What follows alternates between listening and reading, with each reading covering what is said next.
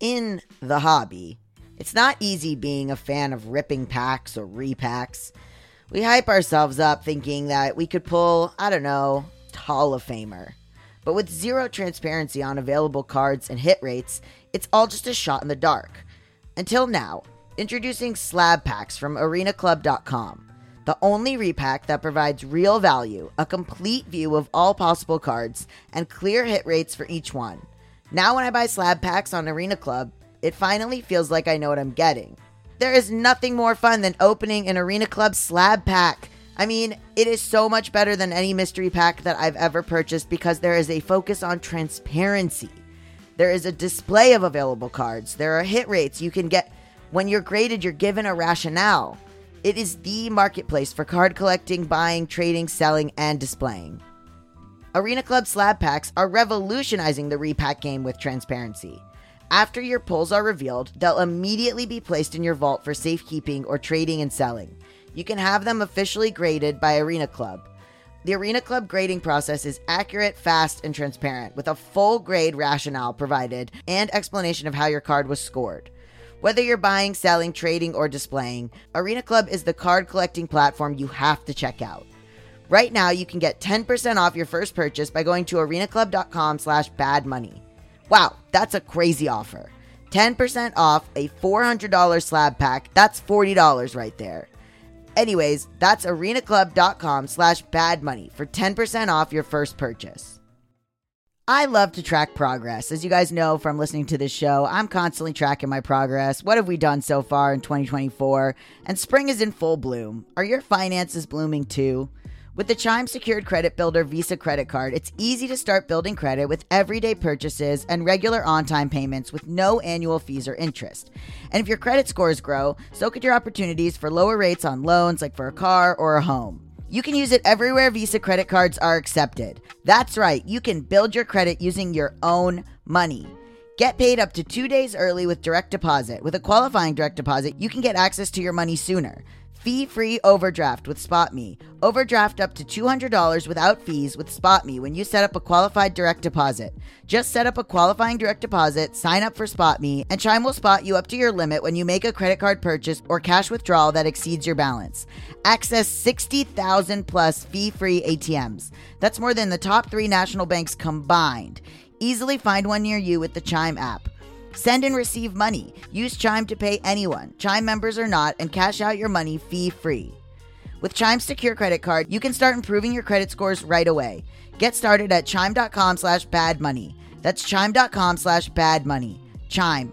Feels like progress. The Chime Credit Builder Visa credit card is issued by the Bancorp Bank N.A. or Stride Bank N.A., members FDIC. SpotMe eligibility requirements and overdraft limits apply. Out-of-network ATM withdrawal and OTC advance fees may apply. Terms and conditions apply. Go to chime.com/disclosures for details.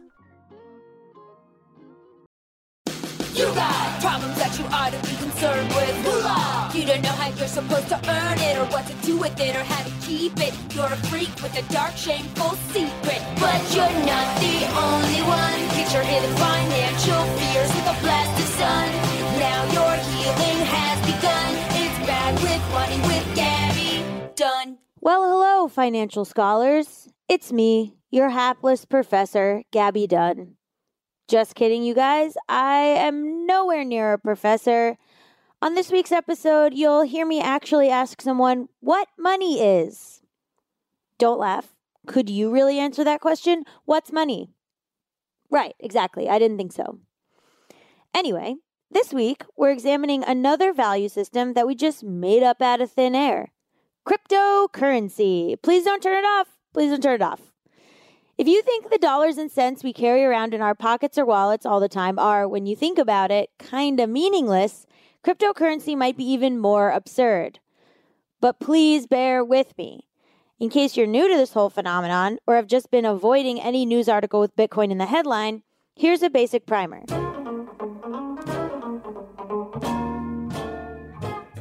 Bitcoin is a cryptocurrency.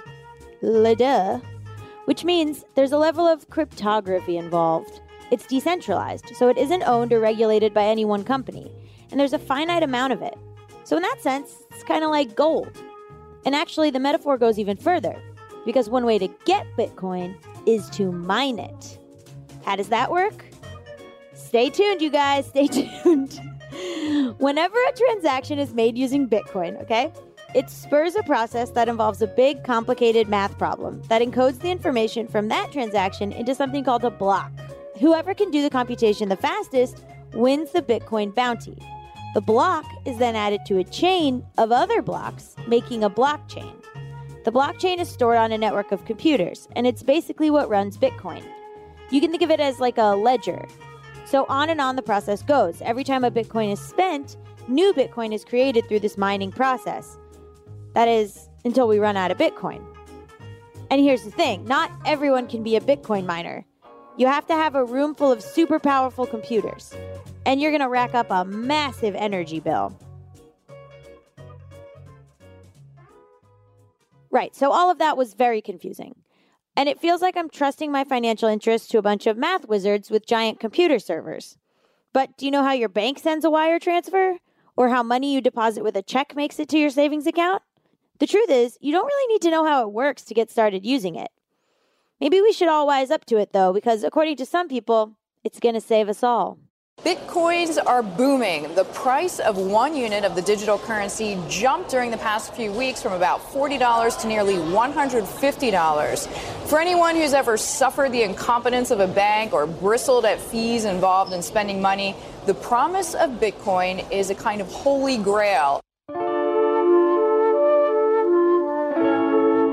Before we get too carried away, buying Bitcoin and Dogecoin and Ethereum or Ripple to line our digital wallets, I want to approach this whole cryptocurrency thing like the buzzkill that I am, with a healthy dose of skepticism. That's why you guys love me in the show, right? I hope. Come on, stick with me.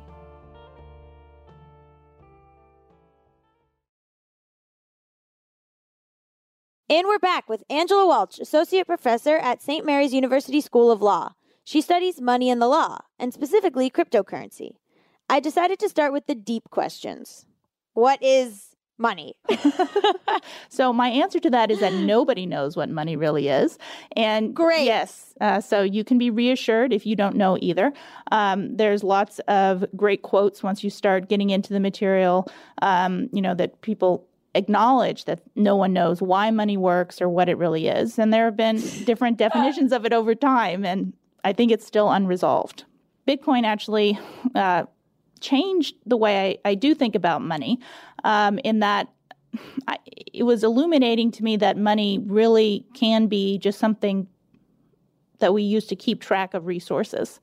And Bitcoin, which, using blockchain technology is really just a list that keeps track of who has what claims on things.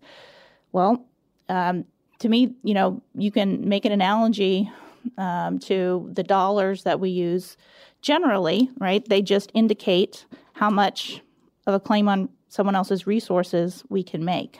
So Bitcoin writes it down, but dollars are just another manifestation of that. So money as record keeping, I think, really came out to me from thinking about how Bitcoin and other cryptocurrencies work. So it is just record keeping, like it's kind of a system that we made up. It trips me out all the time to be like, we made this up and now there's Bitcoin and we made that up too. Yes. Is it just like to keep, is that all it is? It really is just made up. There is no thing that is a Bitcoin. It is a line on a list that people just wrote down and said, well, this is a Bitcoin, and your password or private key that you have, when you run it through the software, you can use your private key to say, well, I want to send this made-up thing of Bitcoin to somebody else. So then it gets added to the list, that you sent X amount of made-up Bitcoin to somebody else, and people just go from there. And it's really a social agreement, right, that we all agree that this thing we all made up together just works, and it has value. And, there's certainly analogies to, what we more traditionally think of as money. Why do we think that a piece of paper in our wallet, this dollar bill, has any sort of value? It's just because we have agreed to that form of value, right? Right. It's not like the paper intrinsically has some value. It's paper, it's cotton, whatever else they now put into dollar bills. So is that how you would best explain it, like to someone who's new to cryptocurrency? Like there's these lines of code and then the blockchain kind of enables it to work? Is that basically it? You can go into a lot of different ways of explaining it, right? We could write, and there have been books written about how it works. But one of the things that's special about this list is that the idea is that you don't have to trust any single party. Okay, and it's outside the control of any single party to manipulate this system in a certain way, and that is said to be very different from our other forms of money, which we're used to using money that is issued by governments, right? Central banks. So it has an institution that stands behind it, but some people don't trust these institutions. In the past, institutions were seen to be the most trustworthy thing there could be, but we've seen, and not just in the money sense, that our institutions are not widely trusted these days. So the idea is that if you can have money that's independent of a flawed institution, then there's something powerful about that, and you're kind of opting out and building your own system with these cryptocurrencies. It's not government affiliated, thus you don't have to trust governments. Now, I can critique that, but that is one of the things that people celebrate these cryptocurrencies for, is that the idea is, you get away from governments, and the messaging around them is that you don't have to trust really people anymore as well, right? These systems just run.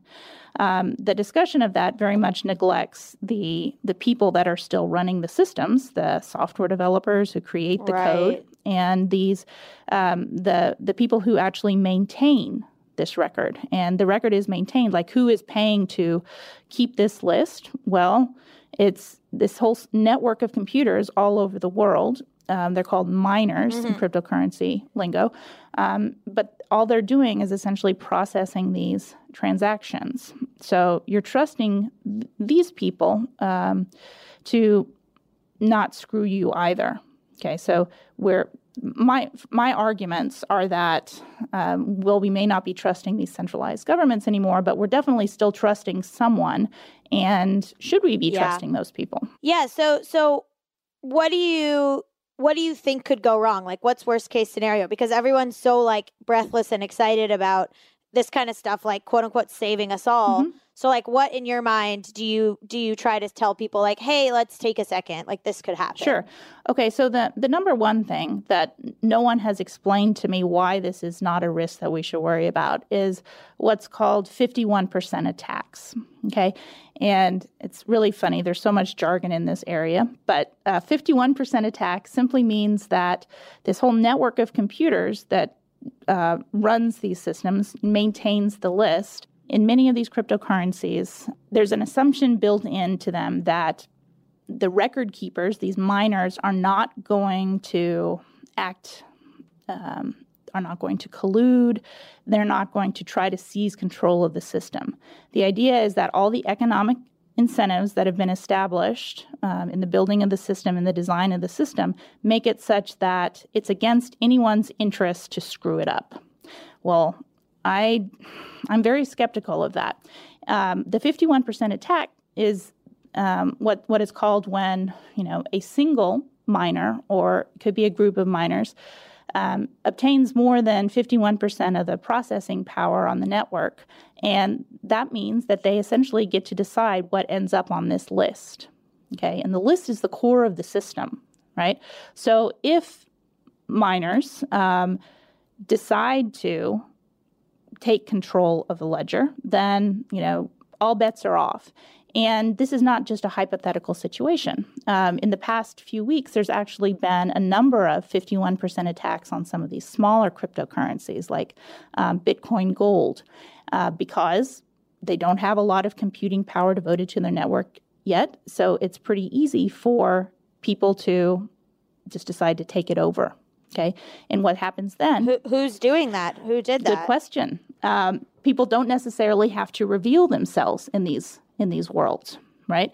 So one of the other hallmarks of these systems is, well, people were initially saying they're anonymous, but now people have realized they're not really anonymous. They're pseudonymous. I never can pronounce that right. Okay. Which means that, it doesn't immediately show up who the person is. You don't have to put your name on the blockchain or Bitcoin when you do a transaction. But if people want to devote enough effort to it through different computing forensics, they can figure out who the parties are by their IP address or by ways that people slip up that connect who they are on the internet to who they are in the real world. Okay, so it's a myth that these things are anonymous. But no one has figured out who these hackers are, to my knowledge, yet, or who these particular miners were. And that is one of the things that's most troubling to me, is the great power that I see these miners in the networks wielding, but the fact that they're incredibly secretive and, they don't, there's no processes or practices in place that have them kind of giving any sort of disclosure about what their plans are, who they are. It's all very informal and messy and secretive, I would say. But we do know that certain miners, for instance, in the Bitcoin and Ethereum systems, which are the two dominant cryptocurrencies at the moment, that very few miners actually dominate these systems. So it's like 3 or 4 miners dominate, such that, for me, it would be easy to envision them taking control of the system if there's only 3 or 4 actual players. So while the discussion is always that, these are decentralized, there's thousands of computers all over the world maintaining these systems, right? The reality is that power is very concentrated, and you're trusting particular people to, abide by the rules. So, okay, but nobody really does do, this is my whole thing, is oftentimes when we're talking about money stuff, it relies on everyone obeying the rules, and that so rarely happens. Yes, I'm with you there. Okay, great. Yeah, so, but it's a very interesting thing with respect to these systems, because there's a lot of research going on in this new field called crypto economics, okay? And crypto economics is basically the idea of using economic incentives to design cryptographic systems. With crypto economics, the idea is that people who are designing these cryptocurrencies are trying to structure them such that, according to economic incentives that everyone apparently should be following, that these systems will be secure, they'll be protected from any sort of outside attacks. Okay, so lots of experimentation, lots of development going on here. And they're drawing from fields like game theory, and then it's kind of reverse, which is mechanism design, like figuring out how to design a system that then will be secure because everyone will follow the economic incentives baked into it. I'm skeptical that I think we're putting a lot more confidence on economic models there than we should have.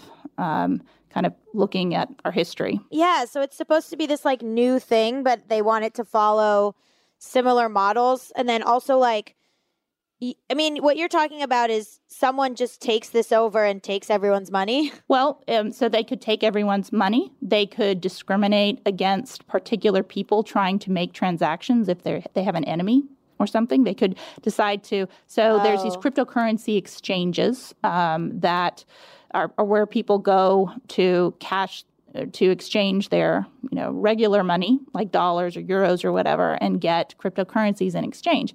And the exchanges thus have to interact with the blockchain software to record their trades on it, right? So those are significant parties in interacting with the blockchain. So what if a group of miners decided we want to bring this single exchange down because whatever random reason it is? Well, if they took over the network, they could discriminate it against a particular exchange and leave the others unscathed, right? There's lots of manipulation that could happen. And if people lose trust in these systems, well, you can imagine how quickly the value of the cryptocurrency on there would fall, right? When it's revealed that, all is not well, essentially. And I'm nervous that these kinds of risks and issues are not part of the mainstream discussion. No, well, people get really excited about new stuff. And then ultimately, I think a lot of times it goes back to like the same.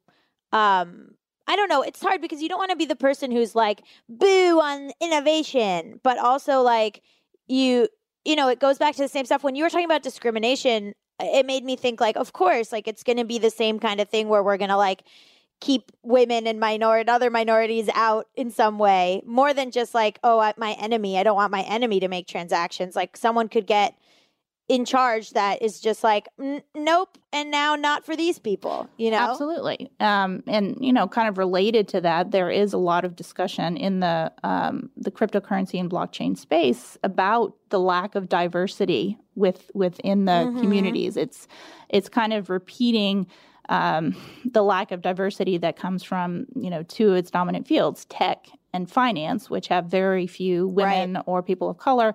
And, you know, you bring those fields together in a hybrid and you end up with a similar dynamic. So absolutely, discrimination is a problem. What I'm concerned about is us believing that we're going to a world where we've solved the power structure problems, right? That, because these are decentralized, you don't have any concentrations of power. It's great. We've now avoided these problems that we see with, you know, the big tech superpowers like Facebook or Amazon or whatever. We've gotten away from that. It's decentralized. There's no more power silos. But power is still there, and we're just potentially missing it, just like we did with the way that tech grew up, right? There was a whole democratization discussion that was happening at the time the internet was growing up, and, you know, the world is going to be a much better place. Well, what did we do? We built just new concentrated power structures, and I think we stand a good chance of doing that, and perhaps already have in this cryptocurrency world.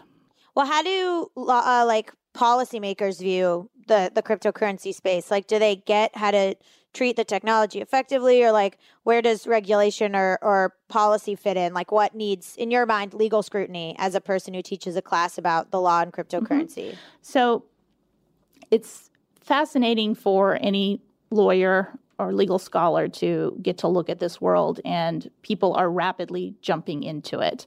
There are countless areas where cryptocurrencies impact policy, and this means that there is a mad rush with regulators and policymakers around the world to try to figure this out and to come up with a regulatory regime for it that's appropriate. And there have been, you know, dominant themes to this conversation.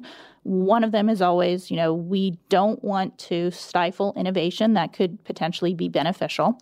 And at the same time, we want to protect consumers, right? So a lot of the attention right now has been about kind of going after, ferreting out scams that are happening in the space. And there have been a lot, right? Over the course of 2017, this new phenomenon called initial coin offerings became really popular, and billions of dollars were invested in these offerings of, quote, tokens or coins. And many of those were scams, complete scams. And the SEC and other regulators are now going after those. So to me, you kind of have to draw a line between people that are trying to legitimately build a structure that they believe will be good and going about it in a responsible way versus just complete scam artists. And there is a distinction in the space, and right now I see regulators going after the scam artists primarily. It's kind of like when you don't know what something is, you just are like, yeah, let's just dive headfirst into it. Like when something comes out and it's like, this is the new Twitter, and then everyone joins it to try to get a good username, but then it's like, never mind, this was a scam, and now we have all your information, which happens so often. Yes. But this is like money. Yes. This is like that, but with money. Yes, exactly. We're going to make up money, and whose money do you believe is the best, right? So again, this kind of highlights the fact that money is a group agreement, and it's what you're willing to, you know, pledge your allegiance to. Which group do you think is going to be the most powerful? And that's manifested in our sovereign currencies, right? You know, the U.S. dollar has a great deal of power, and it has historically And that's probably in large part tied to people's faith in the stability, the long-term stability of the U.S., and that it has, good prospects for the future.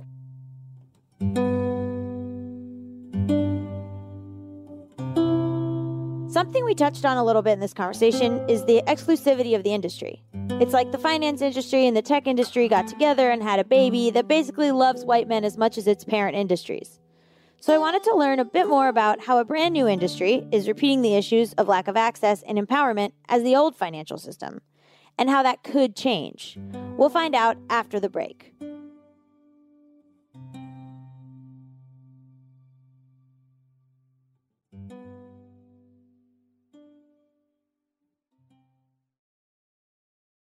And we're back. Laura Shin is a cryptocurrency journalist and the host of 2 podcasts about the industry, Unchained and Unconfirmed. I worked on the first Forbes crypto rich list that came out in the winter. And if you look at it, it's all men. And so, if we are really committed to the ideals that a lot of people espouse in the space of democratizing access to finance and all that, and for financial inclusion, then we need to be thinking about, hey, what are we building that is just replicating the power structures that we've had in society all along? Like, maybe we should be thinking about why it is that all the richest people in crypto are still mostly white men. What are we built? How can we build this in a way where that doesn't happen again? And so, I definitely think it's something that people should be aware of. I also want them to know that it is getting better, but I think part of the fact that it's getting better happens to be because we're conscious of the fact that it is an issue. Like, for instance, you might have heard that the North American Bitcoin Conference in the winter had a networking event at a strip club. And the thing is that a lot of... What? Yeah, like there was a lot of outrage about it this winter. But the thing is, I had known before about that conference because the previous year, back when crypto was much, much smaller, that I saw on Twitter that one of my sources took a photo of himself at the North American Bitcoin Conference standing next to a naked woman painted with gold paint. And he was like, this conference is lit, or I don't remember what his comment was, something like that. And I just remember thinking to myself, I'm never going to that conference. And so this year, when all these people were outraged about the strip club thing, I realized I kind of already knew that was the conference to avoid. And I told some women, like in some women in blockchain groups, hey, I saw this happen last year. I kind of don't recommend that conference. But they went anyway because they live near the Miami area. It's easy for them to get to compared to some of the other conferences. So yeah, I do think that it is an issue that should continue to be highlighted. However, when it is highlighted, I would like it to also be known that there are a lot of women doing amazing things. It's just that we need more of them, and we need to get the word out more to female investors as well, because as you know, women live longer and they tend to have not as much money saved in retirement because maybe they might have taken some years off from working for having family, or it might just be because they're paid less than men most of the time, or because they're discriminated against and bump up against the glass ceiling and are not promoted at the same rate that men are. So there's so many reasons why the fact that women have tended in our society to not accumulate as much wealth as men is a problem. And then compound that with the fact that they live longer. I really feel like, hey, we have this opportunity here with this new financial system that we're building to remedy all these problems of the old one. What would be the benefit of having more women or non-binary people or people of color or all three involved in that aspect of Bitcoin? What would be the huge benefit? Well, I just think when you're designing these systems, if you have multiple perspectives in the room, you're going to probably come up with something that's more inclusive. I mean, something that's a little bit interesting to me is you have these people who they can talk all day about the democratizing aspect of blockchain technology and how we're building this more egalitarian world, but they're also the same people who they were like white guys early on who amassed a ton of coins and are like super wealthy now. You know what I mean? Mm-hmm. So Mm-hmm. I have had some people say to me, they're actually men too, which is fine. But one of them said to me like, "Oh, I want to build a blockchain where everybody gets a coin." And there are some people looking at doing universal basic income with the blockchain. So I think there are definitely people who maybe are thinking still in that realm. But the fact of the matter is, like, yeah, you got rich off this early anyway. um, which, I like, I kind of go back and forth on that. Like, my ancestry is Korean, right? And so you look at like communism and it's just like that did not work out well at all. It was like terrible for everyone, right? So I don't want to say like everything has to be like equal down to the penny. But I do think that there is some middle ground here, right? We've got like people who are already billionaires based off their cryptocurrency holdings. And then we've got the vast majority of the world, like 95% of the world or whatever, that has zero cryptocurrency. So, yeah, there's definitely room for us to achieve more of this egalitarian ideal that cryptocurrency people espouse. So some people might say because it's cryptocurrency, there are no barriers to entry, which we've talked about a little bit. But other people might say, well, of course there are barriers to entry. There's, that's the experience with almost everything with tech. What's your experience been in that regard? So here's my thing about barriers. So the interesting thing, it's funny that you say that actually, because I so often hear the opposite from my Twitter followers, and they tend to be men, of course, who they're like, the reason that there are so few women in the industry is because they're not interested. There are zero barriers to crypto. Anybody can join. Da da da da da. Like you can just buy from local Bitcoins. You can, like they just act like there are zero barriers. And what I like to say to them is, okay, right. So it's like we're all born in a bubble and we walk around in these bubbles and are treated equally in these bubbles until the moment we're introduced to crypto. And that's why, yes, when women are introduced, they're not interested. But, men are interested, right? And no, it's like, it's completely not the case. Like from the moment we're born, we're treated differently based on whether, we're based on our gender. And so like there's so many barriers to crypto long before anybody's even introduced to crypto, right? Simply starting with the fact that like, just because there are more men in the industry right now already, that means that men are more likely to introduce their male friends to it, right? And like, just because there are fewer women, like there aren't as many women to introduce it to their female friends. So there are so many, I frankly don't think that the barriers are that different from the barriers that lead to gender imbalances in the finance and tech industry. But I think because this is the combination of those two industries, I think maybe that means that the gender ratio is going to be even more imbalanced in crypto, and it is so far. So I don't know if there are any barriers that are particular to crypto. Like I said, I think it's all the same barriers we're seeing in the finance and tech worlds. What made you get involved in cryptocurrency? Why are you interested in the space? I began to believe that this technology was probably going to transform our world over the next few decades as much as, if not more, than the internet has over the last two.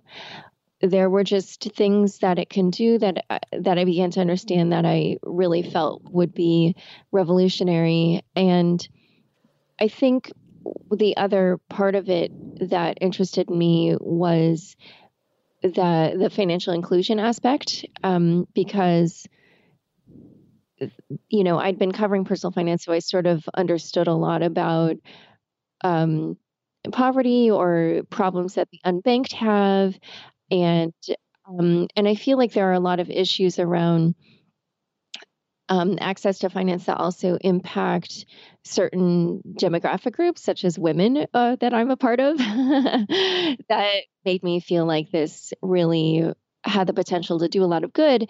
As I've learned more, however, I also realize now there's a lot of potential to do bad. But initially, what really captured my imagination was this conception that this could democratize access to money for a lot of people that don't have it right now. Yeah, I was reading some stuff and it was like, it's a way to send money that people that are unbanked or that it doesn't matter if you have credit, like all that kind of stuff. And that was like the best argument that I've heard sort of thus far in terms of like leveling the playing field. But a lot of people that we've talked to said it's kind of started out the same way that any like industry or like money thing or tech thing starts out, which is with like, straight white old dudes or just straight white bros. So through all the people that you've talked to and you're reporting, like, what are the big ways you've seen the industry change since you started covering it? Like, is it getting more inclusive or like what's changed? It definitely is getting more inclusive. And part of the reason for that is simply just because there were more people in it. So like by sheer number of the fact that there are more people, there are a lot more women to quote in my articles and interview for my podcasts. But the fact of the matter is that it's still quite imbalanced. And a lot of people in positions of power are still the same types of people that you would see in positions of power in traditional finance and in tech. So I think there's still a long way to go, but simply because 2017 was such a breakout year for the space and it attracted so many different types of people, I think there were a lot more of the types of people that you wouldn't expect that got introduced. And because I'm never satisfied, I also wanted to think a little deeper about access and equity in cryptocurrency. It's one thing to have input and involvement from people of color and women and other marginalized peoples and all of the above in the process of building the technology, but it's also another thing to have the technology benefit communities of color. We're not very good at benefiting communities of color, in case you guys hadn't noticed. We'll talk about how that applies to cryptocurrency after the break.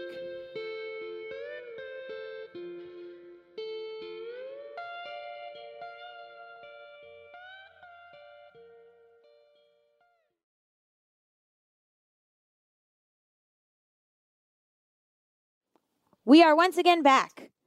Tavana Evans is an entrepreneur and founder of Guapcoin, and I'll let her explain it. But guys, it's really interesting. So tell me about Guapcoin. What made you want to make a cryptocurrency with this kind of mission? And explain like the mission a little bit, because it's not like Bitcoin. It's, it works a little differently. Right. Well, it's a two-part thing. This is my second startup. My first startup is a platform called Safe to Meet that I developed and founded. And it was very difficult for us to find funding for Safe to Meet. And if you ever delved into how funding goes, women are getting like 1% of the funding that's being issued out to startups and, over time. And then Black women, even lower than 1%. So yeah, we were not getting funding. So my solution to everything is create your own. So if you're not getting what you need, you're going to have to look at ways to look outside of the box and create your own. So that's one element of it. The other element is I'm real integrally involved in the community, and I'm a real big, avid opponent to gentrification and stuff like that. And I feel that these things happen because of the devalued contribution that people of color and minorities make to this country. Like, for instance, the numbers say that Black people spend, and this was in 2016, $1.2 trillion a year. And very little of that goes back to where it originates. And that's not how the circle of wealth and prosperity flows everywhere else. It circles back into their communities. But in the Black community, the dollar only stays minutes in the community, whereas in other communities, it stays up to 30 days. So somehow there's a disconnect between what we're putting out, we're not getting back. So what we're seeking to do with Guapcoin is tokenize our spending, meaning create an instrument that we can use and that we can track and monitor and see the impact of our contribution to our community, how we can enable merchants, Black merchants, to grow and offset the damaging effects of gentrification in our community. So do you want it to be more individuals using Guapcoin, or do you want more like Black-owned businesses to be using? Yeah, it starts out with the businesses and merchants that signed up to the program, and they're signed up to accept it. Then it's whoever wants to spend it. It's not like it's not barring anyone from using Guapcoin, but the businesses that are going to be set up to be able to benefit from it are the businesses that are a part of the program and that are in the community. Because there's incentives to spend at Black-owned businesses, right? Yes. We incentivize it by offering rewards and creating reward pools that are voted and distributed to certain aspects of society. So whether it's for philanthropy efforts or HBCUs, historically Black-owned colleges, or just charity organizations. Well, so it's interesting. A friend of mine, because I'm queer, and a friend of mine created a document called Cryptocurrency Guide for Queers, and her whole deal was like... Dope. Yeah, and her whole deal was like sending it out to a lot of us, and it was like, hey, this is a thing that's run primarily by a certain type of person, like a straight white guy. I want other people of my minority group to be involved in cryptocurrency. And so it's similar to what you're doing, although yours is on a grander scale. But, why is it important to change the face of cryptocurrency in this way? Like, why, is it like we're missing out on something if we don't get involved, or we're scared of it? Like, what's going on? Well, it's very important to change it because we don't want to repeat the past. This is a new thing, So what you have is people who have traditionally been in control and interest in the past rushing into this new space and gathering control again and trying to bring the same old laws, old rules, old people into governance in this space. And this space is supposed to be largely decentralized, you know what I mean? But when you bring the factors of the past, which could be, i.e., Wall Street, whoever, when you bring them into this, then you're bringing back the same centralization control that we're trying to navigate away from. Right. Yeah. It's like an opportunity to not replicate the power structure. But why do you think minorities are terrified of cryptocurrency? Partially it's an issue of values. Because I talked to many people. I talked to people even in very high positions. And for the longest time, they thought Bitcoin was like monopoly money. They didn't even know it was really worth anything. Right. Because they don't understand how value is built. So one of the things that I do when I speak a lot on cryptocurrency is I go over a little exercise on how you can build value from nothing, to show people that this is how money is built. This is how, because we've lived in the paradigm of the dollar all our lives. It's been here all our lives, and we don't really know how it was built and what keeps its value. And that's just the average person. Yeah, I mean, I feel like it's sort of like investing, where you just feel like if I don't know everything about it, it's too risky, or I'm scared. Like, I don't know. Exactly. It just isn't marketed to anyone other than like white tech bros. And also right. I mean, how many other Black women are involved in cryptocurrency? That's a good question. Is it just like, you see some? I see some. I've been speaking at a lot of conferences, and they always walk up to me afterwards, and I see some here and there. Yeah. But while I'm at the conferences, of course, I see a congregation of white guys, right, grouped together, and these are the people that are running these conferences and presenting these conferences. So I know that could be intimidating in itself. But me being in the tech world, I'm like used to that already. You know what I mean? So it's like, that's nothing to me. I'm just kind of, Of course. Other people on the outside are going to be like, oh, wow, do I really fit here? Of course. And the risk you run is that, yeah, like you said, then it just recreates the same power structure. Right. And we can get out ahead of it. We can maybe change it from the jump, Because I think the value in it is showing people, is like, again, even back to what I said with our value, the value is showing value. You know what I mean? Because you're going to be more accommodating and open and for instance, queer people, you're going to be more accommodating if you know you can identify the dollars that's coming in through that source. You know what I'm saying? You can identify the value and the worth. So that's why it's important that people create these social economies based off of cryptocurrency so that they can show their input and their value to anybody's product, whether you're a conservative or whatever.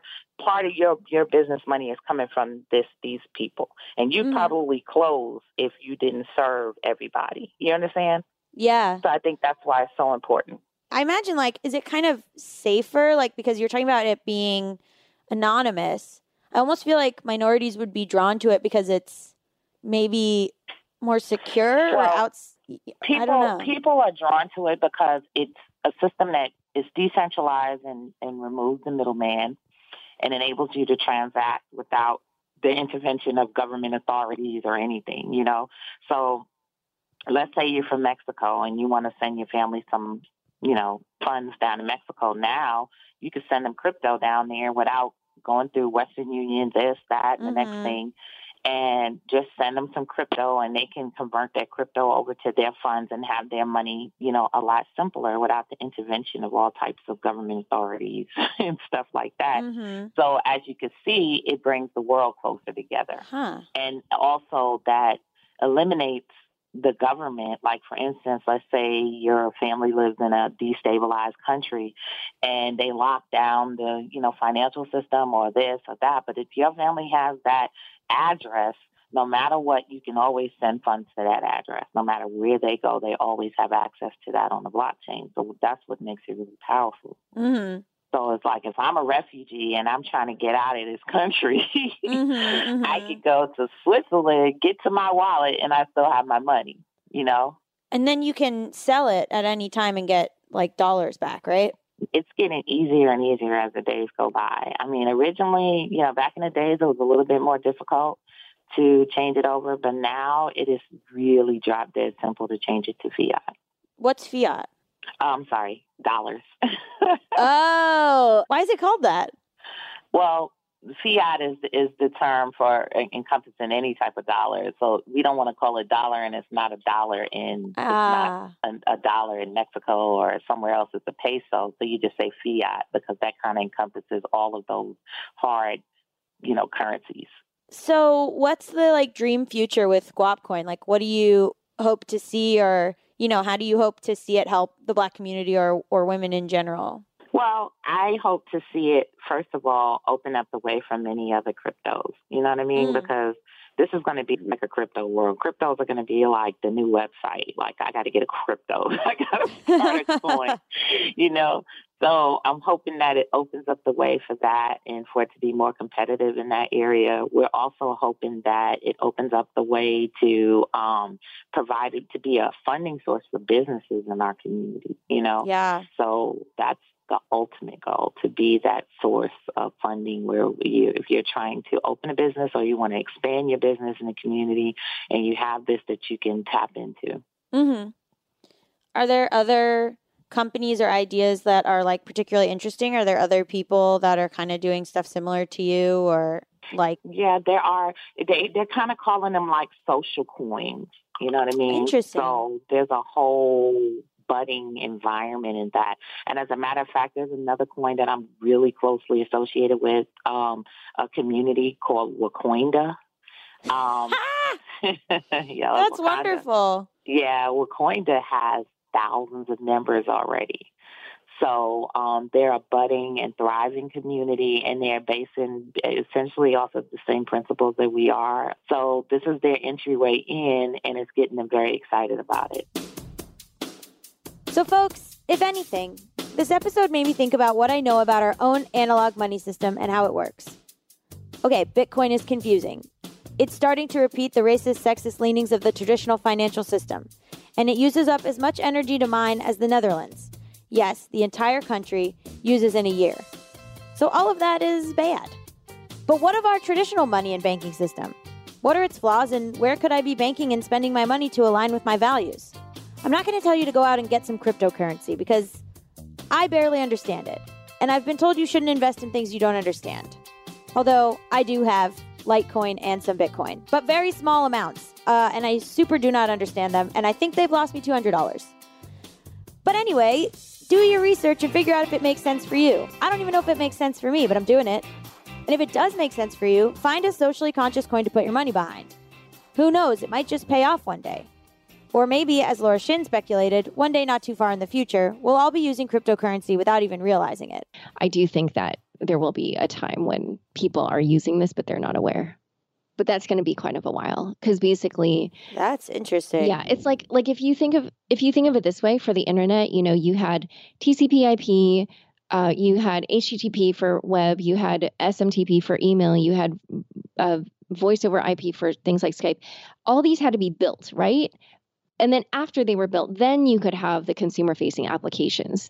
So we're in like the really early stages with the blockchain technology stack, and all the different kind of like bottom layers of that stack need to be built before we can get to the things where like everyday people are going to be using this for products and services in their lives. Thanks for listening to Bad with Money. If you like the show, please rate and review us on iTunes, and be sure to tell all your friends who are bad with money that this is the show for them. Also tell your friends who became billionaires thanks to Bitcoin. Also, I should really look into if my coins are ethical. Oh boy, I'm so good at this stuff. We're part of the Panoply Network. Our producers are Lindsay Cradwell, Sam Dingman, and Cameron Drews. We're edited by Chiquita Pascal. Andy Bowers is Panoply's Chief Content Officer. Original music for our show was composed by Zach Sherwood, Mike Kaplan, and Jack Dolgen, and our theme song is performed by Sam Barbera, who I just met for the first time this week, and she's super cool. Follow her on Instagram. Our show art is by Cameron Glavin and Dan Blondell. I'm Gabby Dunn. See you next week.